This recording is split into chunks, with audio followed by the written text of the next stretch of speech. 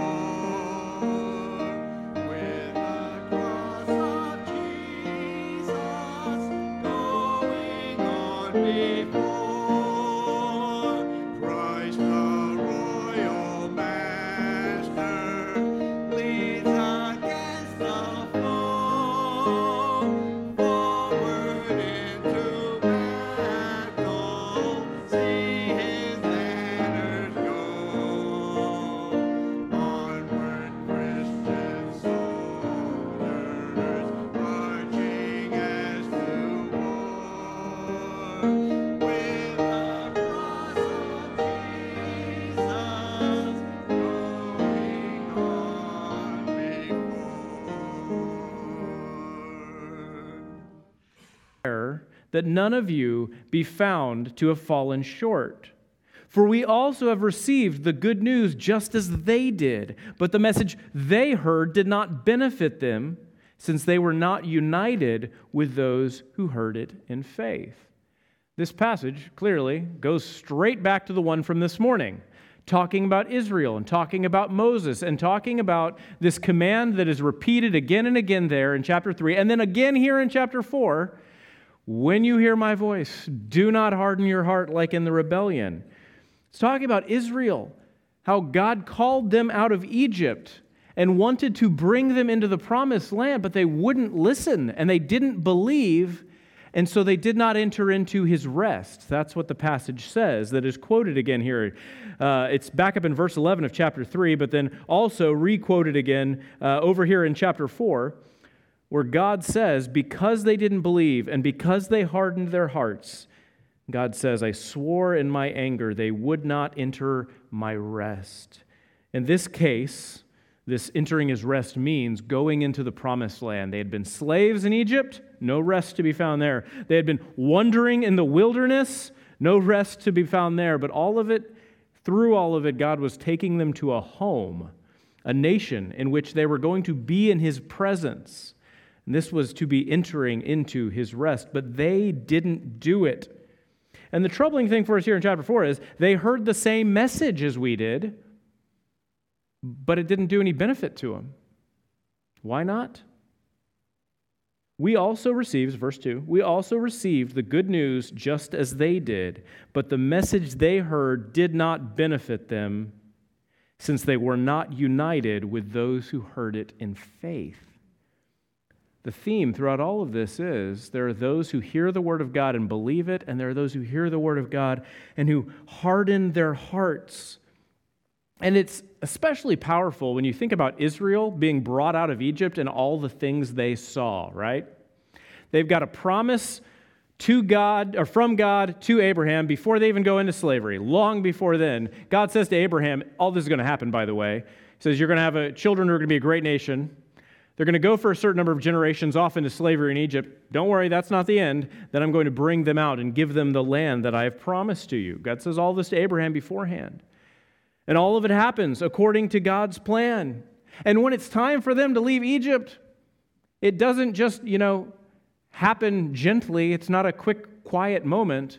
It happens accompanied by signs and wonders that are wild and incredible. A river turns to blood. The sky is darkened. There's all kinds of plagues that come down. There's frogs everywhere. It grabs your attention, and all these Israelites saw all of this.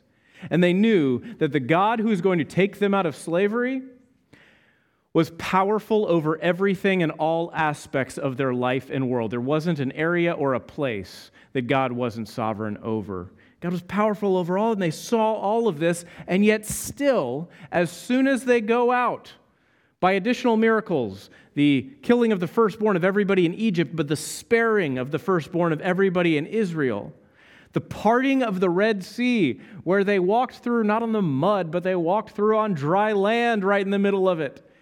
All these signs and wonders they see, and almost as soon as they get to the far side, before Moses can even bring the Ten Commandments down from the mountain for God to tell them how they were going to relate to him, they had already started to, how should we say it, hedge their bets a little bit.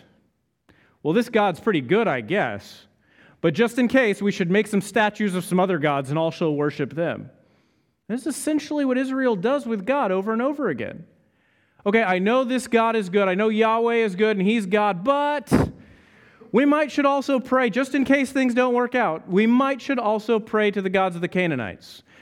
Should also pray. They never really give up almost entirely on Yahweh, but they also start worshiping all of these other gods. It's as if they don't want to trust God alone. They still want to worship other ones, just in case, just to make sure all their bases are covered. Which is the same thing as to say they don't believe the one true God, who has shown them that he is the only true God and sovereign over all things and in all aspects. And so since they do not believe, they do not enter his rest. Unfortunately, we see people like this as well, who know the name of Jesus Christ, who have a powerful emotional moment at some point in their life, but then when it comes down to, are you going to follow him in every area of your life? It's almost like there's some hedging. There's this, well, that's the sound. That's the sound of unbelief, really. Well, is how the sentence starts. You know Jesus is Lord? Yes. Do you know he died for your sins? Yes. Are you going to follow him in all areas in your life? Well, here's the thing. Well, I do trust Christ, and for our sake, it's as if we are adding him in with the other gods in our life, the other things that take sovereignty. It's like we're hedging. I do trust Christ, and I want Christ in my life, but also I'm going to keep all these other things in my life as well. I can't follow him in all things, but I'm going to follow him in some things. And we act like Israel. This is no way to enter into his rest. This is, in essence, unbelief. I mean this by way of warning for us. Not because I don't expect better things for you, as the writer of Hebrews says, the people he's writing to as well, but I mean this by way of warning to us. It's entirely possible to say, Jesus Christ could be my Lord. But then not following him, we have essentially declared belief, but have unbelief.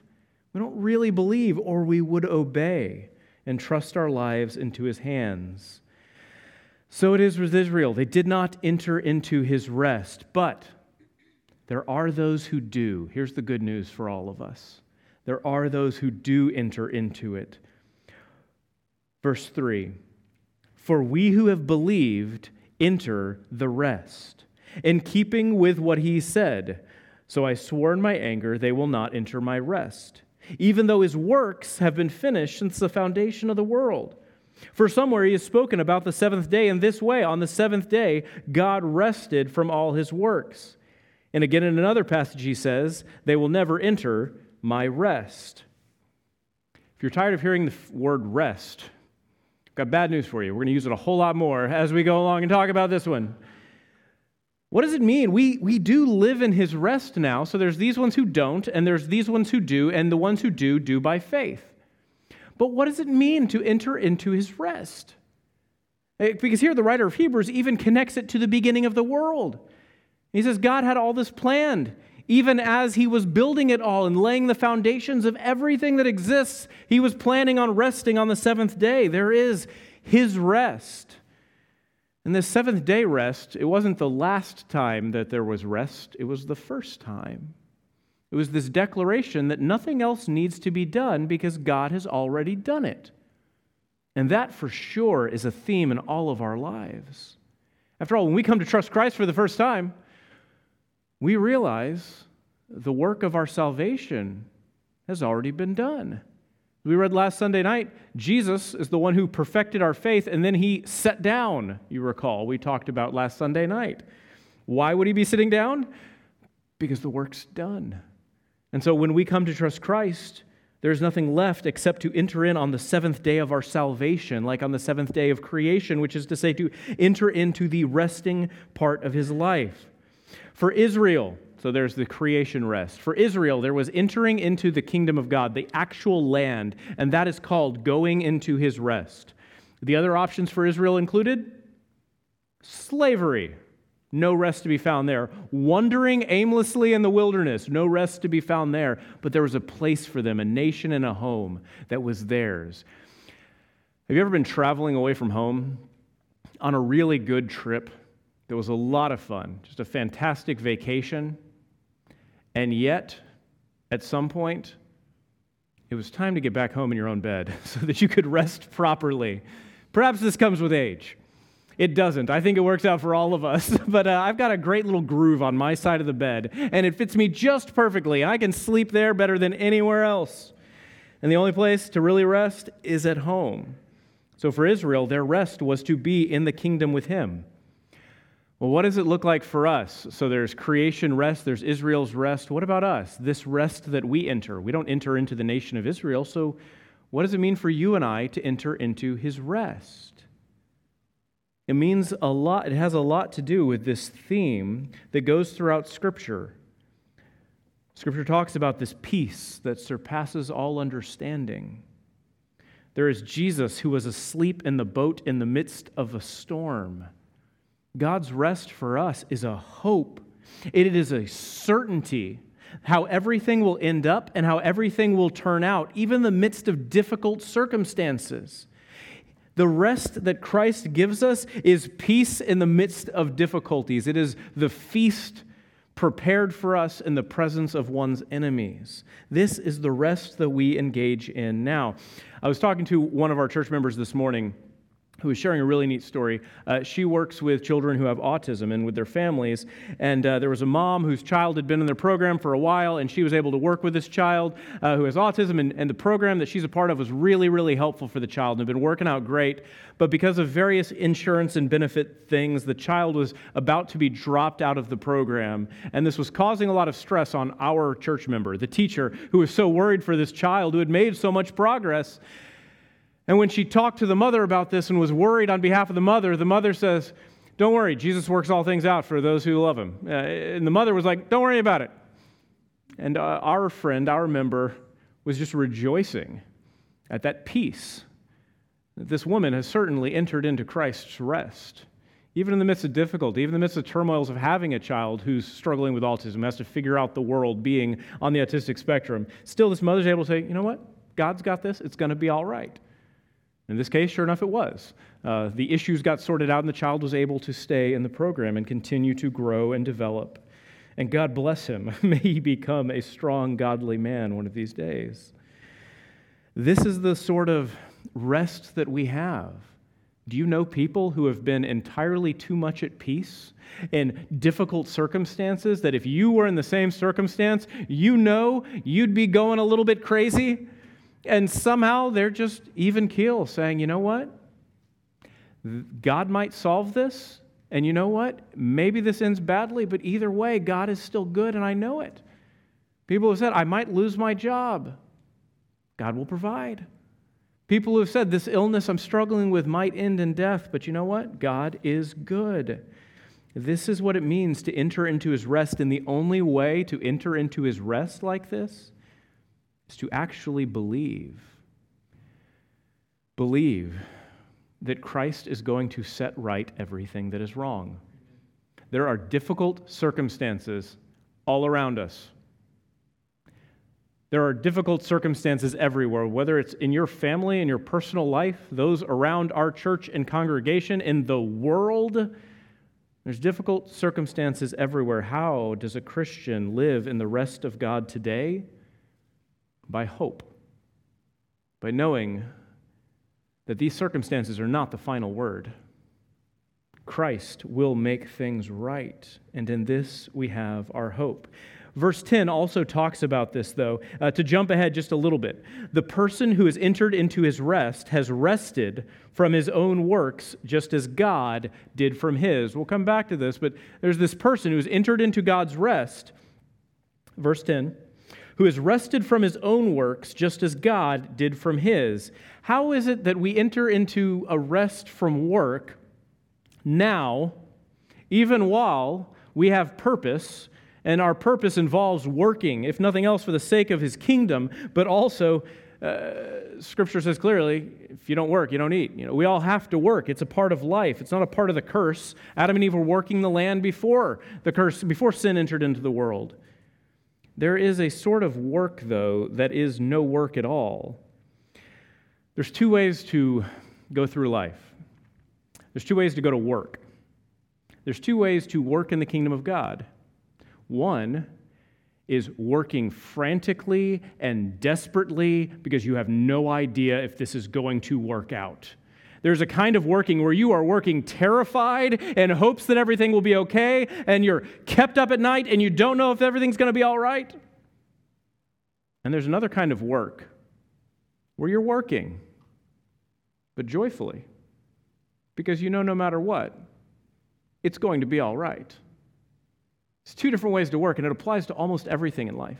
It applies to how you do a job, let's say in a really abstract sort of way. There's the person who has no idea how things are going to work out and is terrified about it. And so even just doing their work, feeling like they're an imposter and they don't know what to do, are terrified of it. And there's another person who has a great deal of certainty that everything will be just fine. You and I have the same kind of certainty, especially if you've trusted Christ many times before through difficult situations. Then you know in this situation as well, things will be okay. Again, talking to some of our friends and our church members about this, one of the illustrations that came up was we have, as our church, one of our members, a librarian who works in elementary school libraries. Our librarian said, it's interesting, they teach you when you're going to be a librarian, it's always going to be chaotic. At least regular school teachers, the other ones in their classroom, they get some measure of control over the pace in their classroom. But if you work in the library, you never know what's going to happen day after day. Some kid's going to sit down there because he just needs to get out of the classroom, and so you're supposed to be reading to him. Others are going to need to be testing, and so there's going to be testing needs that come through. There's going to be a class that comes in for this. There's going to be a staff member that comes in to ask for help with their computer or technology. There's all sorts of things, and it's just chaotic, and you don't get to run your own schedule. And yet the best way to do this is to simply be at peace here and use these opportunities as a chance for relationship building, for friendship, for building up students and teaching them one by one, even if you only have a modest encounter, is leaning into that. In this way, our librarian friend has learned how to enter into his rest, even in the midst of a chaotic work schedule that is uncertain. The same might be said of one of my favorite church events, children's choir. We joke with our children's choir directors all the time, Christy Foster and Jenna Chambers and all the rest who Beth helps with children's choir, is Christy's like, I never think it's going to come together. I'm so worried. I'm never worried. Children's choir is always going to be great. Just put the kids up here and let them act a little crazy and get some of the songs right, and we're all going to be really entertained by this and love it. It's a great blessing on the children because they're going to get to learn how to sing praises to Christ, and it can't go badly. I can't emphasize this enough. It's always going to go all right. I was joking with our directors about this, that they're sometimes worried that it's not going to go okay. Of course it's going to go okay. The same might be said perhaps for an adult choir. You might be worried before a new song. You might be worried before a program or Christmas musical each year. I don't know if it's going to come together, but then each year in the past, it comes together. It's going to be all right. Let's worship Christ with a joyful heart. This is the way that we live in his rest even now. We know everything's going to be all right because Christ is going to make it right. There are chaotic times. There are difficulties. There's all sorts of trouble that happens in life, but we live in his rest even now, even as we work. We rest in the work and from the work because we know that he has us in his rest, and we know that everything's going to be all right because Christ is going to make it right someday. Verse 6, therefore, since it remains for some to enter it, and those who formerly received the good news did not enter because of disobedience, he again specifies a certain day. Today is that certain day. He then specifies a certain day, today.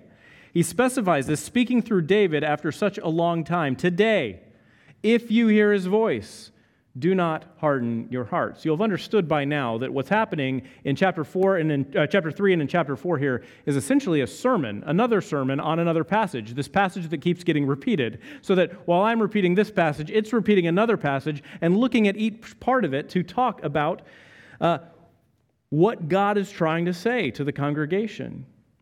An important piece here is this: there remain for some to enter it.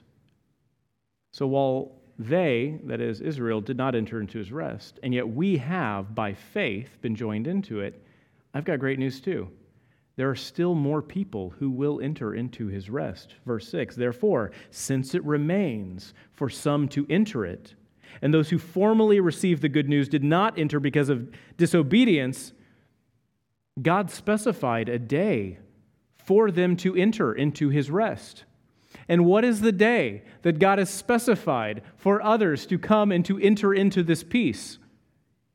It's today. I love this verse. I love this passage. God has prepared for you a day in which you should enter into his rest. That day is today. That moment is this moment. It is right now that we are to enter into his rest. Now, while we already have this rest and this peace, and while we are in it and live in it, there's an even greater moment of rest to come in the future. Verse 8. If Joshua had given them rest, God would not have spoken later about another day. See, if Joshua, the one who actually led them into the promised land, so Moses couldn't lead them into the promised land, his disciple Joshua leads them into the promised land, into God's rest. But here's what the writer of Hebrews says: if Joshua had given them rest, well, God wouldn't have spoken later on about another day of rest that is coming. Verse 9, therefore, a Sabbath rest remains for God's people.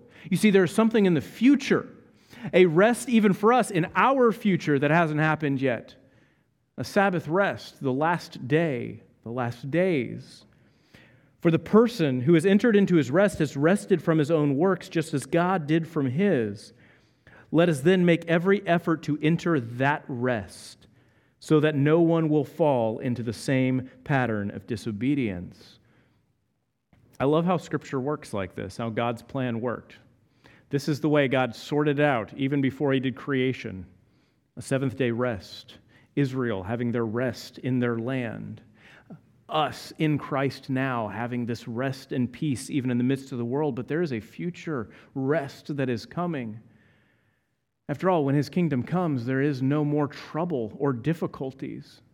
There's no more chores, there's no more death, there's no more tears or sin. So on that day, this future rest is coming when there will be no more difficulties.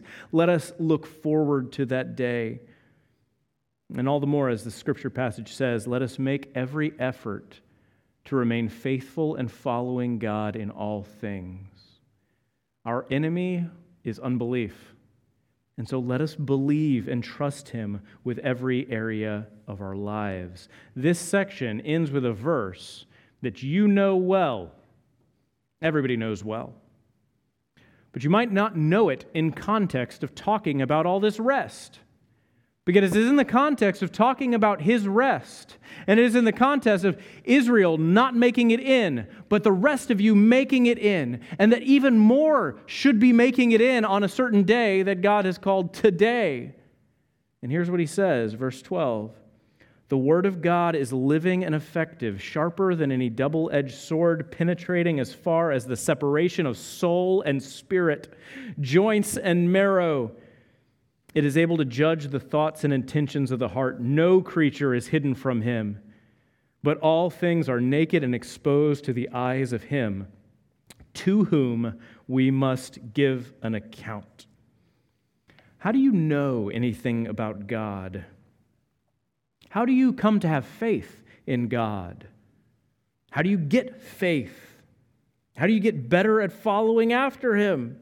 How do you know anything about what he wants?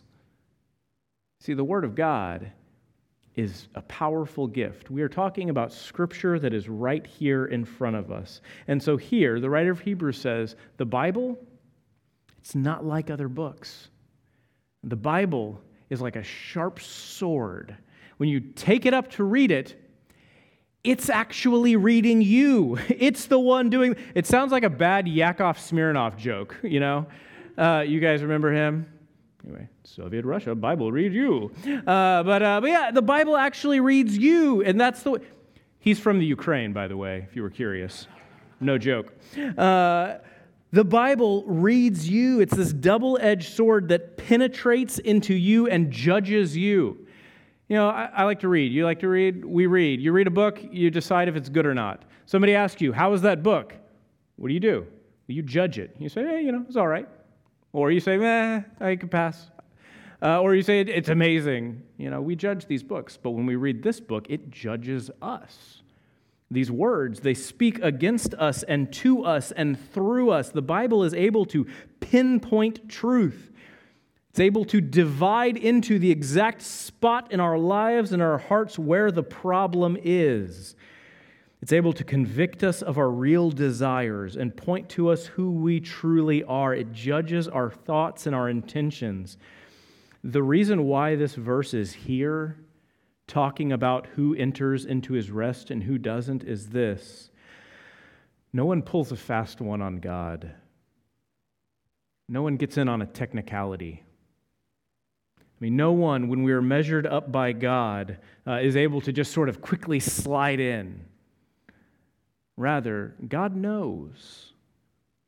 As for those who will enter into his rest and for those who do not, God knows. And so, let us allow our lives to be marked by the kind of believing, the kind of faith that always exhibits itself in obedience. I suggest to you today, I submit for your approval, I tell you, even as Scripture tells us all, that the right way to live, the best way to do it, and the only way to enter into his rest is by living a life fully obedient to Jesus Christ as Lord. Let us trust him in all things. Let us enter into his rest now, and let us rejoice of the coming rest that God has for us when Christ returns. Father God, thank you that you're so gracious to us. I thank you that you've been patient to us and that you have allowed more and more people to enter into your rest. And I thank you that today is the day of salvation for so many. Father God, I thank you that you're so gracious to us. I pray that you would give us your peace that surpasses all understanding. I pray that you'd give us your rest today, tomorrow, no matter what's happening. This I pray in Jesus' name. Amen.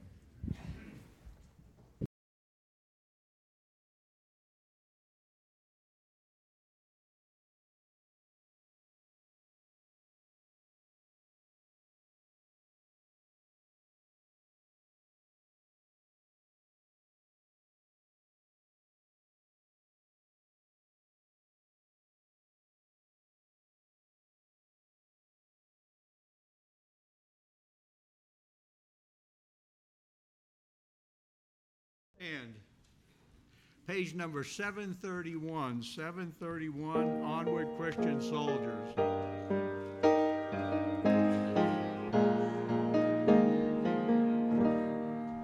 Onward Christian soldiers, marching as to war, with the cross of Jesus going on before.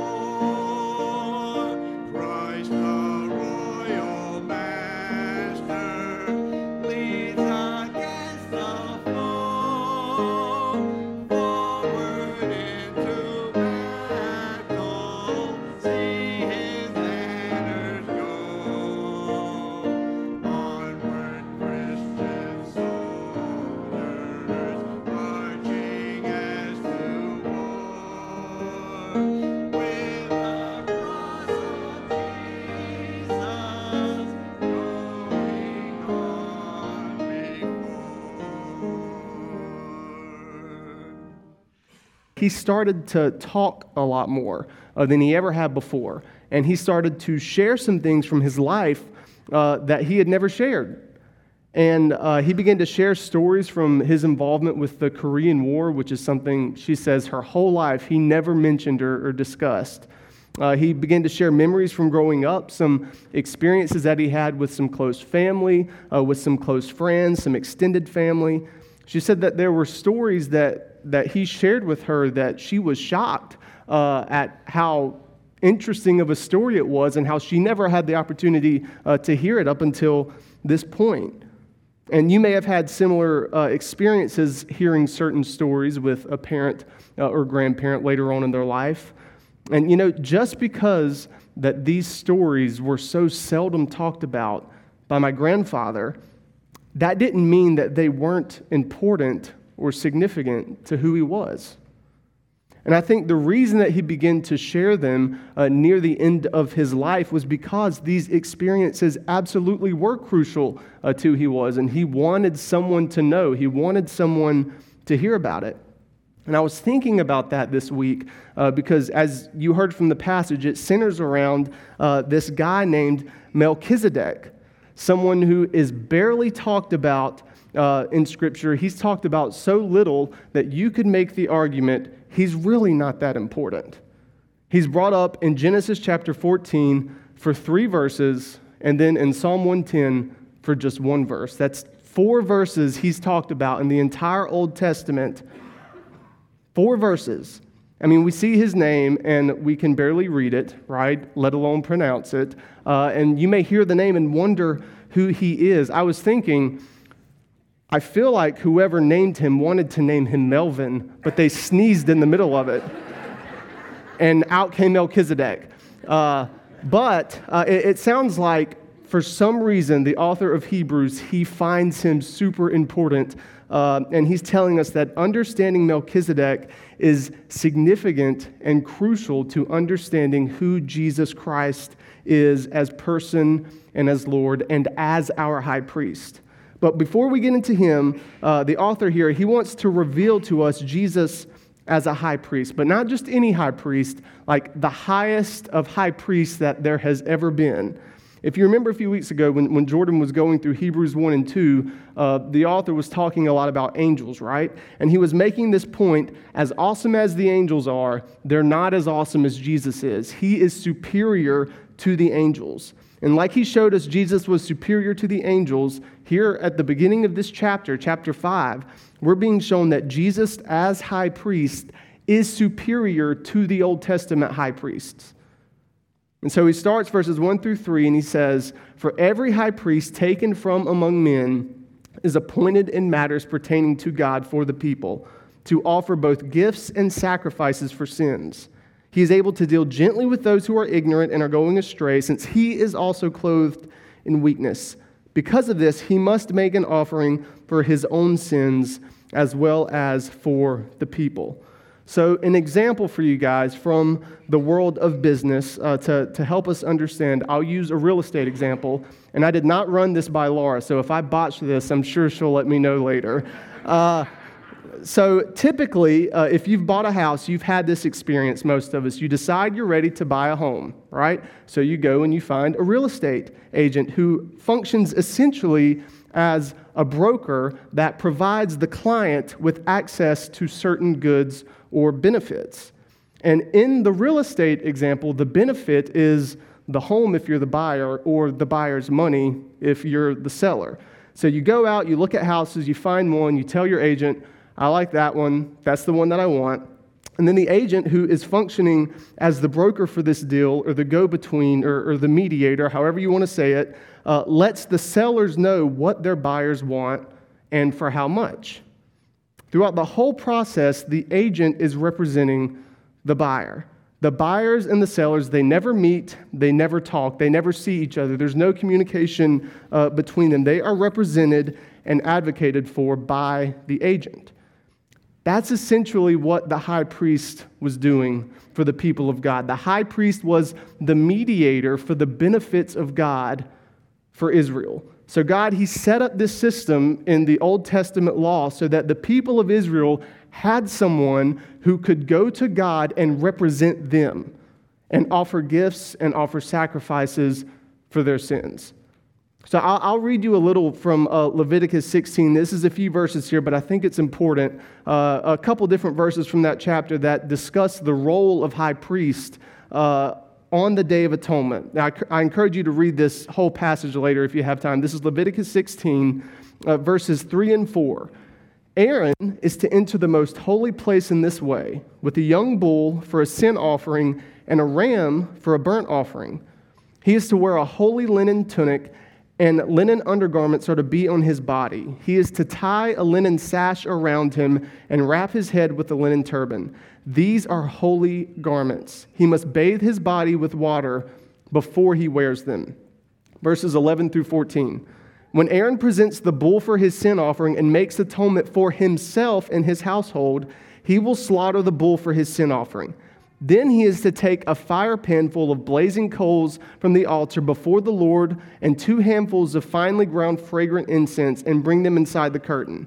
He is to put the incense on the fire before the Lord so that the cloud of incense covers the mercy seat that is over the testimony, or else he will die. He is to take some of the bull's blood and sprinkle it with his finger against the east side of the mercy seat. Then he will sprinkle some of the blood with his finger before the mercy seat 7 times. And then verses 15 and 16 says, when he slaughters the male goat for the people's sin offering and brings its blood inside the curtain, he will do the same with its blood as he did with the bulls. He is to sprinkle it against the mercy seat and in front of it. He will make atonement for the most holy place in this way for all their sins because of the Israelites' impurities and rebellious acts. So you can see the significance of the role of the high priest there in that passage. They were the only ones who could do this for the people. Any Israelite could not go in and do this.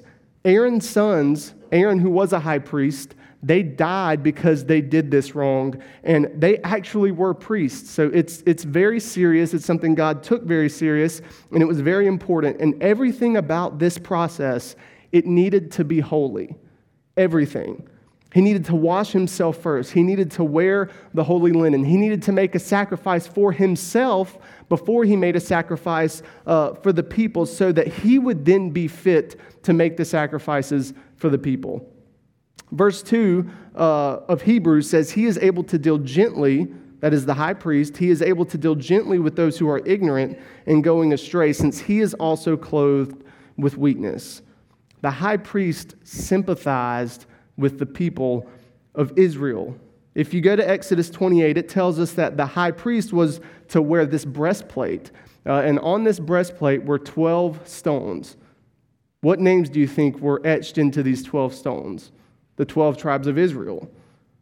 He was to wear a shoulder piece. He had a shoulder piece on each shoulder, and on each shoulder there were 6 stones, total of 12, and it had engraved the names of the 12 tribes of Israel. And doing this, he carried the burdens of Israel on his shoulders and in his heart. And that's what the high priest did. That was his role. That was how he functioned.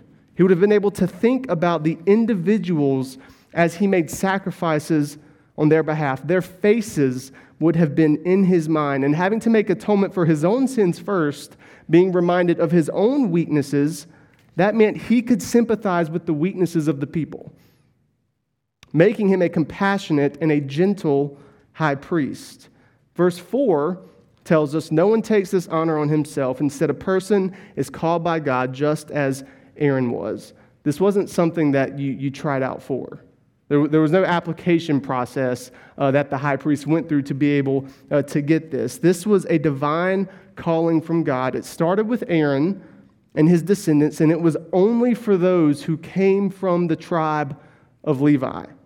And God sovereignly chose these priests with an expectation for them to be obedient. There was an expectation to holiness. There was an expectation for them to have humility over their own sinfulness and to be gentle and compassionate and to sympathize with the people.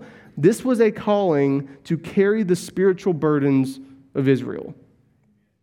It's an impressive calling, and I really think the author of Hebrews, he wants us to read these first 4 verses, and he wants us to be impressed with the high priests of the Old Testament, because he wants us to know, as impressive as it is, it wasn't enough. It's not enough. It's not enough that the high priest washed themselves before they put on the holy linen. It's not enough that they wore the stones with the 12 tribes of Israel engraved on them. It's not enough that they were compassionate to the people and dealt gently with them. It wasn't enough because they were only men. They shared a weakness with the people, and that weakness was their own sinfulness. They still fell short before God.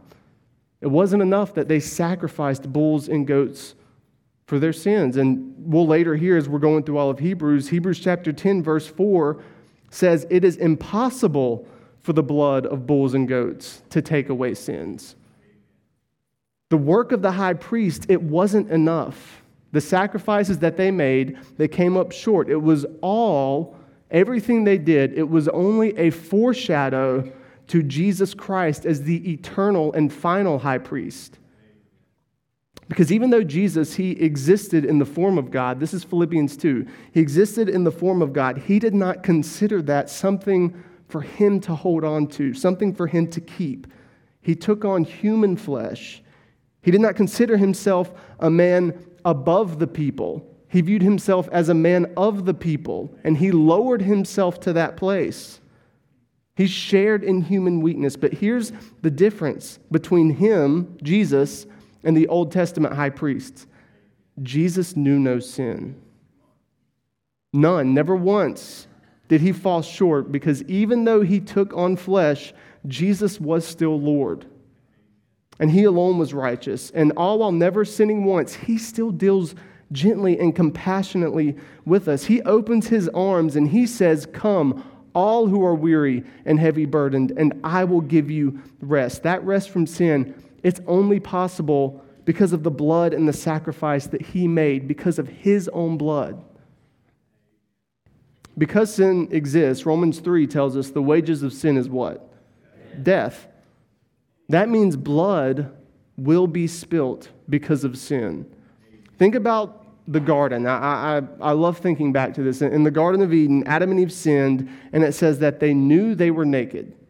And God, in his grace, he covered them with the skins of an animal. But for their shame to be covered, blood had to be spilled. Like, God had to kill an animal there in front of them so that they could be covered in their shame. An animal had to die. All throughout the Old Testament, blood had to be spilled. Animals had to die as sacrifices to cover up the shame of the people. But it was only temporary. This Day of Atonement that I read from Leviticus 16, they did that year after year after year. It was only temporary because the blood of bulls and goats cannot take away sins. They had to keep doing it until the Son of God came. Here's what this means for us when we think about this passage and when we think about the high priests. We can't be enough to make up for our own sinfulness. We can't live a life good enough or well enough for God to go, "Oh, you've actually done well. You've absolved all responsibility for your own sin." We all fall short, every one of us, every day, always. Today, everyone in here, we will fall short. Before I close my eyes to sleep tonight, I will have failed as a dad, as a husband, as a friend, as a person. That's true for all of us. But here's the beauty of Jesus as a perfect high priest. We don't have to let those failures rule over us. We don't have to dwell in the shame and in the guilt of not being enough, because we can know he was enough. He carried our burdens for us on his shoulders, in his heart, just like the Old Testament priests, but he did it perfectly, and he carried us in his mind, on his heart, on his way to the cross. Verse 6 of this passage, it quotes Psalm 110 about Jesus as high priest. It says, "You are a priest forever, according to the order of Melchizedek." So now he brings up Melchizedek, this guy that we kind of don't know a whole lot about, but it's talked about like he's important.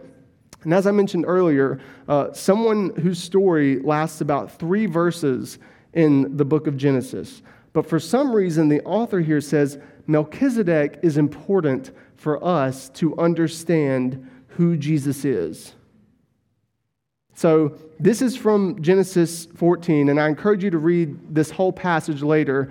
I'll kind of walk you through it here. There's a king named Kedorlaomer, and I might be completely pronouncing that wrong. There's a lot of letters there, but that's his name, Kedorlaomer. And there's a few other kings I can't pronounce who get into this battle with the kings of Sodom and Gomorrah. This is Genesis 14. Well, the kings of Sodom and Gomorrah are losing, so they decide they're going to run. They flee. And so Kedorlaomer and his posse, there's some other kings there with him, they steal a bunch of food, they steal a bunch of goods from the land of Sodom and Gomorrah, and they also take Abraham's nephew, Lot. And this doesn't sit well with Abraham. And if you've ever seen the movie Taken with Liam Neeson, it was inspired by this story. He turns Liam Neeson on Kedorlaomer so that he can get his nephew Lot back. After this happens, verses 17 through 20 of Genesis 14 tells us, after Abram returned from defeating Kedorlaomer and the kings who were with him, the king of Sodom went out to meet him in the Shevev Valley, that is the King's Valley. Melchizedek, king of Salem, brought out bread and wine. He was a priest to God Most High. He blessed him and said, Abram is blessed by God Most High, creator of heaven and earth, and blessed be God Most High, who has handed over your enemies to you. And Abram gave him a tenth of everything. So as soon as Abraham gets Lot back, there shows up this random guy out of nowhere named Melchizedek. No one knows where he came from. He's just sort of there. He just pops up, and it sort of reminds me, if you've had kids at some point, you know this experience. You're sleeping peacefully, and in the middle of the night, you just, for some reason, open your eyes, and bam, there they are.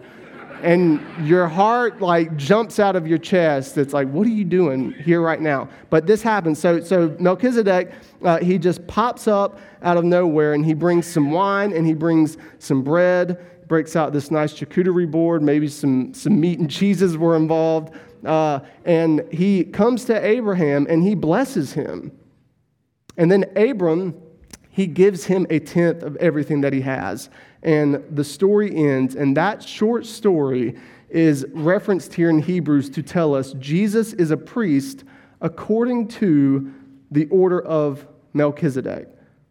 Now, here's what's important to know about Melchizedek, I think, to help us see why this is important. There's really two big things to note about this. The first thing, verse 18 of Genesis 14, it says that Melchizedek was king of Salem. He was king of Salem, and he was a priest of God. He was king and priest. And you might hear that, and you might not think much of it, but think of it this way. The role of a king was to function as God to the people. Not literally God, but to function on behalf of God's authority over the people. Now, the priest, the role of the priest, if you remember as we walked through earlier, was to function as the whole of the people to God. So the people, the priest represented the people to God, and the king represented God to the people. And when you think about the actual function of those roles, you can see it's not something you'd think was actually possible to do both jobs. It sounds like the kind of thing that would give an HR department nightmares, right? It doesn't make a whole lot of sense. So if you look at all the other kings in the Old Testament, Saul, David, Solomon, Jeroboam, Ahab, Joash, take the list on and on, none of them were also priests. Not one of them. You can go through the priests in the Old Testament, Aaron, Eliezer, Phinehas, so on and so on. Not one of them was also a king. You only have a priest and a king two times. First, in Genesis 14, with Melchizedek, and he is pointing us to the second and the last, Jesus Christ. He is our king and our high priest. We went through Revelation before Hebrews, and it was made very clear Jesus is King of Kings and Lord of Lords. He is supreme ruler, creator of everything and everyone on the eternal throne, King of Kings and Lord of Lords. And he is our high priest, offering himself for our sins, acting himself as the mediator between us and God so that we can have forgiveness and salvation and an entrance into the kingdom of heaven. The second thing that's important, according to the order of Melchizedek, he shows up out of nowhere. At that time in Genesis, no priesthood system had been set up yet for the people of Israel. And Melchizedek, he wasn't even a king of Israel. He was a Gentile king. There was no succession of priests at that time, or there was no order of priests for Melchizedek. From the story we are given, the priesthood of Melchizedek, it has no beginning or no end. We don't know anything about it. It's just there. And it's pointing us to Jesus Christ, who has no beginning and no end. He is king and priest forever, and he always has been.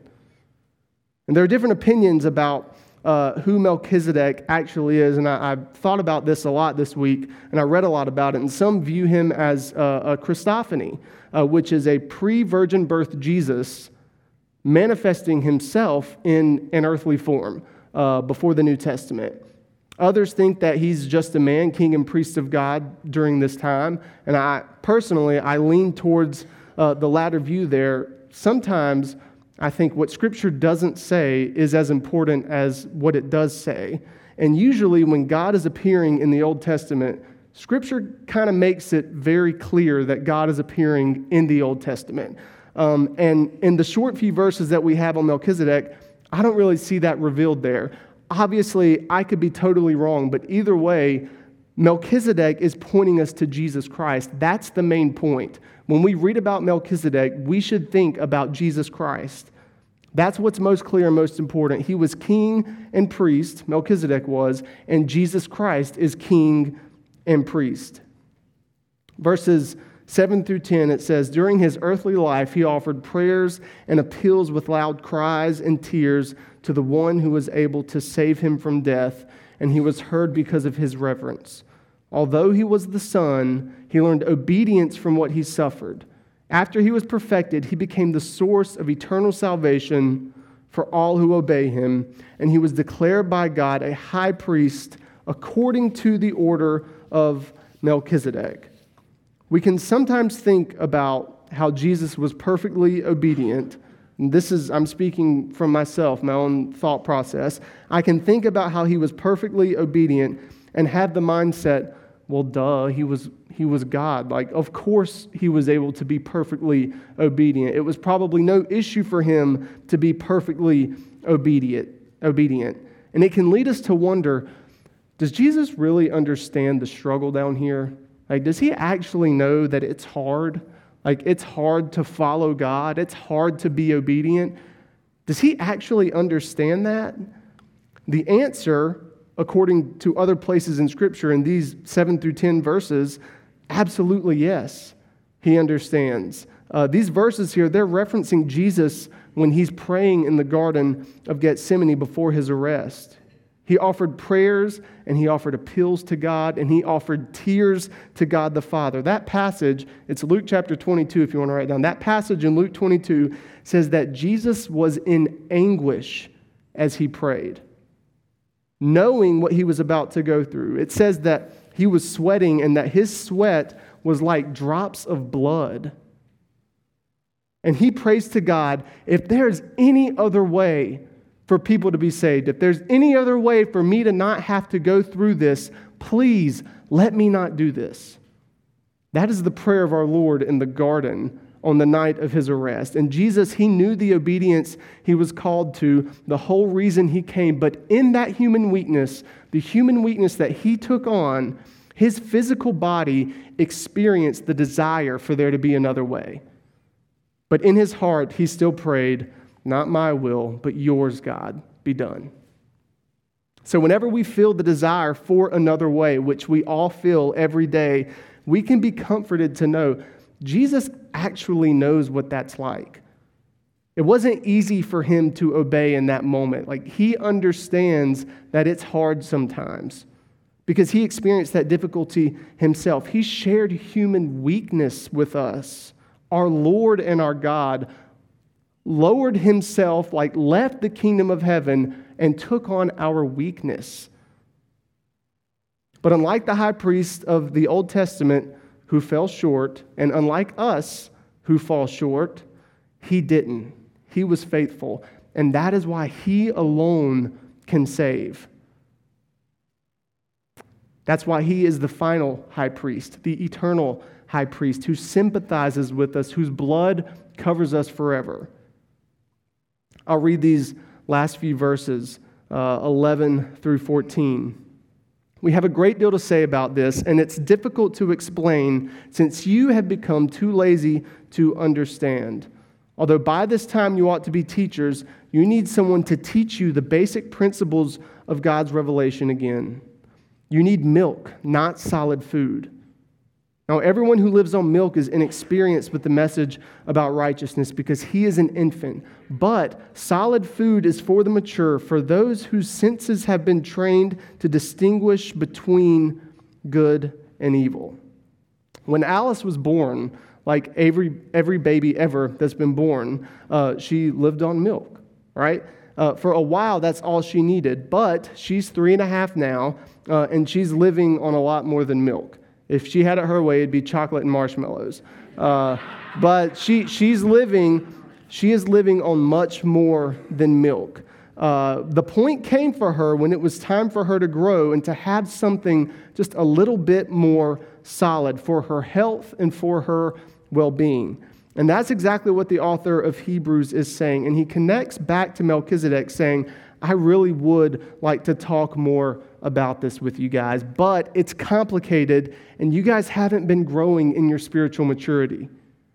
And what he really is saying for us is it's important for our spiritual maturity as Christians that we understand who Melchizedek is, that we hear that name and we go, yeah, I know who you're talking about. I know why he's important. It's important for our spiritual maturity to know what it means when we read Jesus is our high priest.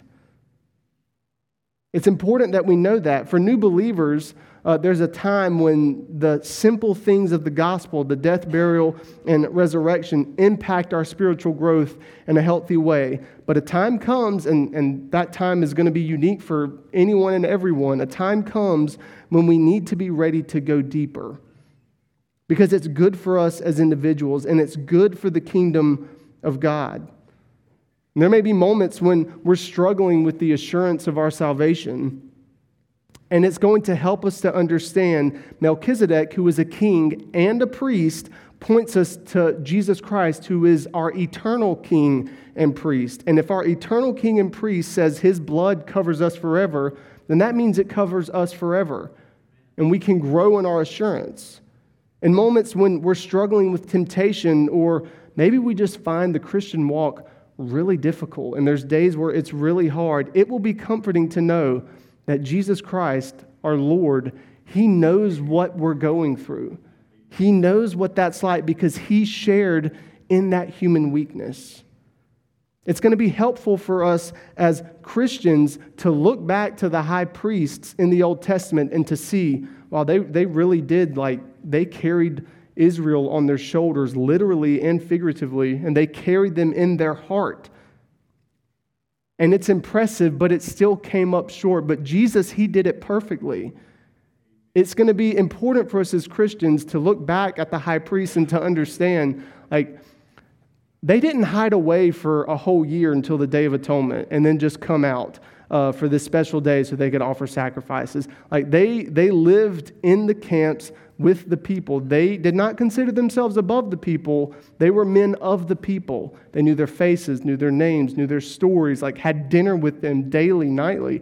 That's what happened. And when Jesus came to this earth, he didn't hide away until it came time for him to be crucified and to give his life on the cross. Right? No, he lived with people. He was a man of the people, sharing in our weakness, having dinner with them, meals with them, praying with them, teaching them. He did life with them. And so when he did go to the cross, he was thinking about their faces. He was thinking about their stories. He was thinking about their names. And when he prayed that night in the garden, and he was struggling to make the decision to say, God, not my will, but yours, his heart cared so much for people, for us today and for the people then, that he was willing to obey God, even though he was in anguish over it, even though his sweat was like drops of blood over it, because he is faithful and because he is good, because he is Lord and because he loves us. And when we do fail, which we will fail, all of us, every day, it's even more comforting to know that he didn't fail. And that it makes everything okay. We can go to sleep at night and have peace. And I think the past 3 sermons I've mentioned sleep, going to sleep, but I find it so encouraging that I don't have to toss and turn through the bed at night because I'm concerned over a mistake I made. Like, I can know his blood covers it and I'm okay. Like, I can have a peaceful night's sleep because Jesus is Lord. And that's the gospel. In this passage, it's calling us as believers to think about and learn on these deeper things of the gospel because it's good for us. And like every passage in Scripture is doing, it's calling those who don't know Jesus as Lord to trust in him. Let the great eternal King and High Priest take the burden of sin from you today. He wants to do it, and he wants you a part of his kingdom. Let's pray. Heavenly Father, we're grateful for the gospel that's in this passage today.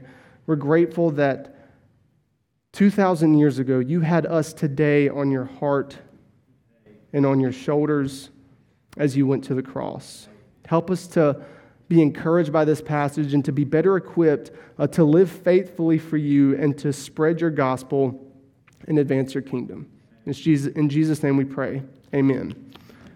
If you guys need to come forward this morning for whatever reason you have, come forward. If you just need prayer, you can come forward. I'd be happy to pray for you this morning. If you have gone through the membership process and you'd like to join the church, you can come forward and we'll vote on that for you today.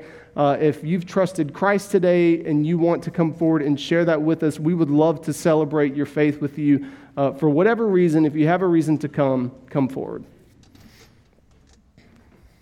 Of atonement, and then just come out for this special day so they could offer sacrifices. Like they lived in the camps with the people. They did not consider themselves above the people. They were men of the people. They knew their faces, knew their names, knew their stories, like had dinner with them daily, nightly. That's what happened. And when Jesus came to this earth, he didn't like hide away until it came time for him to be crucified and to give his life on the cross. Right? No, he lived with people. He was a man of the people, sharing in our weakness, having dinner with them, meals with them, praying with them, teaching them. Like he did life with them. And so when he did go to the cross, he was thinking about their faces.